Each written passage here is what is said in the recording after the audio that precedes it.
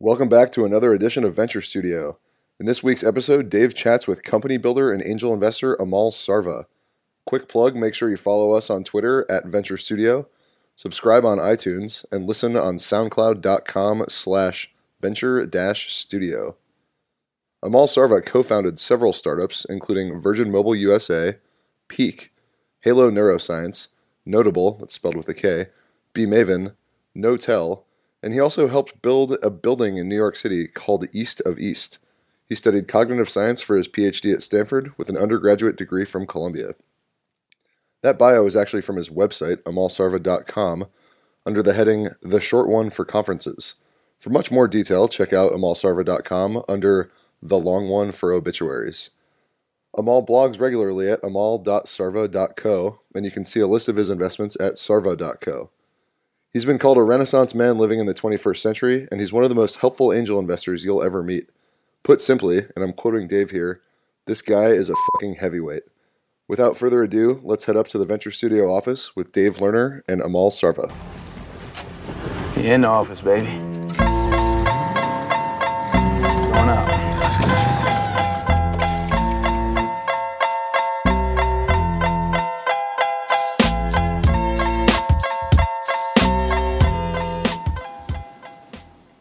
Amal, it's great to have you on the show. Thank you so much for joining me. How are you? Oh, I'm terrific. It's a pleasure, man. Thank you for asking me. Well, listen, today I'd like to get people to know what you're all about in terms of you as an investor. I mean, everyone knows, you're running a whole bunch of companies, etc. I've checked the sarva.co portfolio page, and do you realize that you're in about 40 companies by now? Yeah, I mean, it's crazy. Yeah, it caught up to you. Tell us, how did you first get into angel investing in the beginning? Wow, that's a cool question. I used to say no. I used to say no to everything.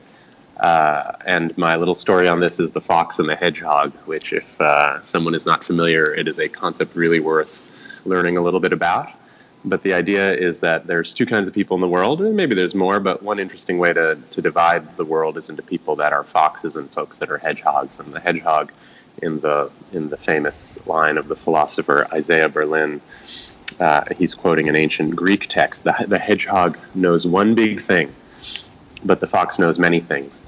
And I think they're both like really productive and valuable ways to contribute to our world. I used to do it hedgehog style. I think mostly because I was raised to do that growing up. I think, our schools and our professional training and stuff tries to teach you to just like do one thing and totally crush it and focus all your energy there. I found after my last company, Peak, I was in a position where I could sort of reflect on what did I want to do.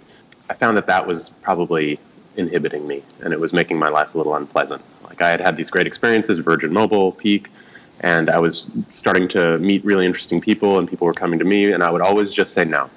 I was always a hedgehog. I got to build my cheap smartphone company. I got to build my cell phone company, whatever. And I missed out on a ton of great stuff, reflecting back. A ton of great stuff like money-wise, but probably even more valuably just really like game-changing, interesting businesses and people that I never got close to.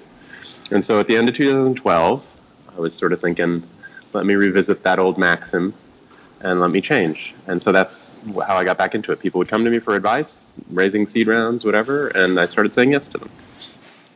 And you've said yes about 38 times by now. I did some counting. You and I have said yes together about 8 times, which is pretty cool. We're in a number of these great companies together like Grove and several others. Were you really a fox wearing the clothing of hedgehog all those years? I think so. Yeah, I think so. I mean, when I was running Peak, so from 2008 to 2012, for 5 years, I was the co-founder and the CEO of Peak. We made a simple smartphone, sold it all around the world, gathered acclaim from every publication and tech, whoever, anywhere. And it was a super hard job. I was in markets everywhere, and I was working hard at it.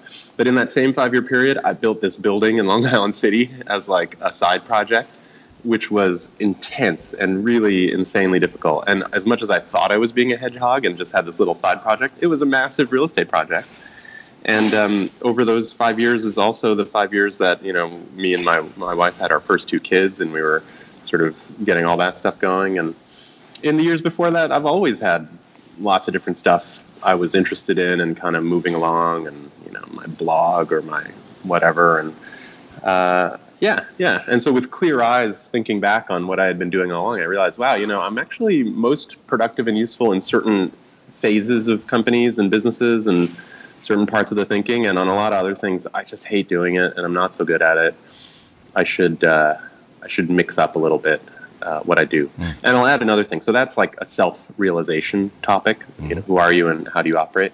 But there was another thing which was, I think, for me, a discovery. I had never had anyone tell me this. I discovered it, and I'm sure other people already know this. I was late to finding this out. In startup life, because it is so uncertain, and because every day can be so terrible or so superlative and divine, it is emotionally draining to go through these like stretches of difficult work. When things are not going your way, it's really intense and difficult.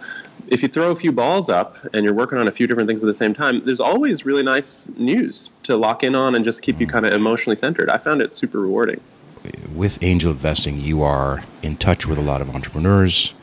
You're learning from each other. You hear more good news because it's so true. I mean, you can go for years running one company and just, good news is few and far between. Let's talk about some of these portfolio companies. I mean, I'm looking at this. You can't say from an orchestral glance at it that there's a theme here, but maybe you can tell me. I mean, you are in a whole bunch of different companies. You've co-invested with, some of the top firms out there. I mean, I see Maveron, Viner RSE, Social Plus Capital, Andreessen, Homebrew, Harrison Metal, Suster, Bloomberg Capital, Formation 8, Y Combinator. Is there a method to the madness? What is going on here? I am not thematic, for sure. I'm definitely not thematic. Well, I was informed by thinking and talking about this topic and reading about this topic mainly from Fabrice Grinda, who is a guy who was saying yes to a lot of deals and getting involved in a lot of stuff between 2003 and 2012, and experimented with a few strategies and was super open about what worked and didn't work.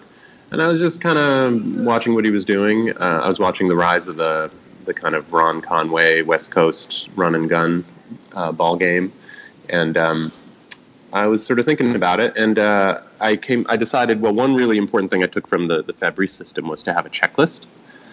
And a checklist gives you some really clear criteria that avoid you getting tempted into disaster, which is, I think, the most common way an entrepreneur can end up screwing up deals. It's like you just love everything. You're a super optimist. Every problem is solvable. You just figure it out. A little bit more money, a little more time. Let's do it.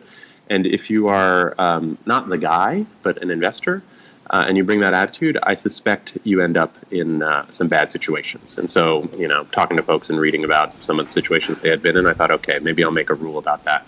And so I made a few rules, and one of the rules was, and the rules more or less give you this list. So the rules were take no inbound deals. Like anybody who reaches out to me and is like, hey, I'm working on this company, you want to look at it? Never do it. Offer them help and be friendly and whatever, but just up front, just be like, no. The only source of every single situation here has been a referral from somebody that thought I could help the company or thought I might like the deal. Right. So every single one. And that filter, that social filter, where intelligent people who I know well, who trust me but also respect me enough not to send me a bunch of garbage, those people, I think they do all the work in my little system here. So I'm just kind of free riding on folks I know that send me good things. So it means these are people who come and actually visit me in New York overwhelmingly. They know other folks that I know in common, and maybe they meet a few other checklist criteria. But that's why you see the thing scattered so much across different topics and areas. Right. It's not quite Fabrice's 9-point McKinsey-esque, grid. But it is a heuristic that's been working for you. I do, if I look very carefully, I do perceive a small theme. It seems like you like makers, like you like builders. Is that true? I see Plethora and Kimi and so many of these other real tinkerers and builders there. Would you agree with that? People send me gadget stuff for sure. They think I'm a gadget guy. I mean, when we started Peak in 2008, nobody did companies where like the success of the company depended on designing hardware from scratch and then shipping it at scale. People really didn't do that, probably for a lot of good reasons, but we were sort of in the shift in the overall industry structure where it was possible to start doing that, and we were one of the early companies to do that. We made this beautiful device. Everyone heard about it. They're like, holy cow, Amal, how did you do that? How, what are the steps? How do you go to China? Whatever. And I was known to a lot of my colleagues as somebody who was comfortable with those topics, and so I saw a lot of those deals, and I do like those people, yeah, and I do think those are really interesting opportunities. But it's partly reflection of just what's in anybody's deal book. I think if you just look at any venture fund from the last 3 or 4 years, you'll see tons of gadgets and makers and hardware deals and stuff like that. Yeah, and I've seen you in action on a lot of this stuff. You really roll up your sleeves and work with these entrepreneurs early. How do you look at your role? What is your job when you invest with an entrepreneur? Well, one of my other checklist criteria is to be in the first money round. And I think I've maybe like a couple of times departed from that, but I almost never do it if they've raised any money previous to me. And that means when I show up, it's early. Like they haven't done anything yet. They usually have a bad business in the beginning. And I offer however much help or support or ideas or whatever the team is interested to take. I mean, not everybody wants to spend a ton of time with me. There are quite a few companies where it's like a little annoying how they operate. And I don't agree with a lot of their stuff, and they don't even really ask me. But there are some companies where I have great rapport with the founders, and they really have leaned on me. My phone will ring on, 10 o'clock Eastern time, a.m., and it'll be the founder who woke up super early in San Francisco and couldn't sleep all night because he had realized as he was going to bed that he actually was going to run out of money this Friday.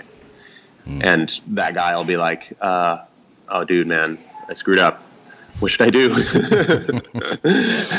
Right. That happens to founders, and I've been there. I've done every kind of, I've made many mistakes. And I also know a little bit about how to navigate a bunch of those things. And so some guys call me. I've also seen you work with them when it's time to fundraise, and you've reached out to a lot of your venture friends, etc. How do you go about doing that generally? You got to reach out to the right people. So I would say that the more important step comes before you write any emails for anybody. Like, is the company ready to go? Have they thought through their stuff properly? Are they actually in good shape or not? And if they're not in good shape, then what's good about it? And how can that be structured and improved in a short amount of time to make the company make more sense to folks? When you reach out because you're about to run out of money on Friday, that's a useless way to raise money. But everybody's got some better story there. So you have to, that the first part is just to work on it. And then second, to think about who would be relevant to a company in that situation that's doing something. And that's like all just from being active in other people's deals. So I have found that as I've made more of these investments and I'm involved with more entrepreneurs, like I'm more useful in that way. So yeah, that's the first step. It's like, okay, what are we going to talk about? Why are we raising the money? Who should we talk to? Who would be interested? Let's eliminate all the people who are irrelevant. I got an email from a guy that we both know earlier this week. He had like 6 or 7 names, and 3 or 4 of them I just don't really know, so it's pointless for me to try to help there. 2 or 3 of them I think are definitely not a match, and so I was just like, it would be nice, but I don't think these are people we should talk to. And only 1 remained as a relevant match, so I wrote to that person. So that's that next step, which is to inquire with folks and see if they'd be interested. I used to think there was some kind of real value in that kind of trusted outreach. I think there is some. I mean, it's much better than just like a cold email from a CEO to some venture partner. But folks make their own decisions. They assess themselves on what their interests are and whether it's a match for them. Everybody sees lots and lots of stuff. So I don't think I'm that important or that powerful a signal in the universe yet that when someone gets an email from me, they're like, oh man, I better reply quickly, otherwise I'll miss out on this. Right. Maybe one day I'll get to that. Right. And philosophically, do you follow on, or are you just the first round investor? Secondly, I notice you have an exit here with Elite Daily earlier this year. Give us a sense of your approach. One of my other checklist things is to not follow on. And that's mainly because of the risk of following on when it's a bad situation. And as a result, I don't get to follow on in any of the good situations either. So I end up getting diluted on things, which I guess is just a peril of the game. I know there are other folks who are much more thoughtful and expert and do try to continue following on and ride their big companies to really big successes. I haven't done it yet. So I haven't followed on in any of these companies, which makes me annoying, right? I'm like there in the first round, but you can't quote unquote count on me to get you through. But founders need to know that when you raise seed rounds and angel rounds, those guys are not going to be funding your next, bridge on the path to nowhere. Like they're in for you to accomplish a bunch of stuff and to help you as much as they possibly can to raise the first venture round. I think it is customary that venture firms, once they put in $1 million plus, you can count on them for another maybe 50% of their dollar figure. I think it's some kind of unspoken customary sort of thing. A lot of folks reserve a certain amount of cash for their investments, but I don't think angels do that, and I don't. Right. On the exits, though, it's been kind of, not all of these are labeled in the right way, I guess. You're kind of browsing my sarva.co website. How many have I sold things in? Because, one of the really interesting phenomena, so Elite got bought. Elite got bought by somebody big, right? Daily Mail. And I wasn't involved in that hardly at all. I just got an email about it. So that was cool. There are a couple other ones, though, that did really big up rounds. And they offered me liquidity. Like people wanted to buy more shares than they were offering, and they offered to buy out some of the early angels. I took it. Wow. And it has, I don't know, so far it's worked out well for me. Like this company, Ouya, which is on the list. Ouya, they have now been sold. And it's been discussed, to some hardware company in Taiwan or Hong Kong or something. I didn't get a check from that when they sold the company. So I don't know, what details are public about or whatever, but I didn't get anything. However, it had started out as a crazy harebrained scheme to make this Android-powered gaming console. You plug into your TV, it would only be $100, super low cost. All the games would be free. It's like a really bold idea. They shopped around to try to raise some venture in the very early days. People were nervous about it. So they did a Kickstarter, and they were one of the biggest Kickstarters in history. They raised, I think, like $9 million or something on Kickstarter. It was really big. It was around the time of Oculus. So I think it was like Oculus, which raised 2 or 3 million. Ouya raised like 8 or 9. And then there might be, Pebble. Pebble might have been like $1 million more than these guys.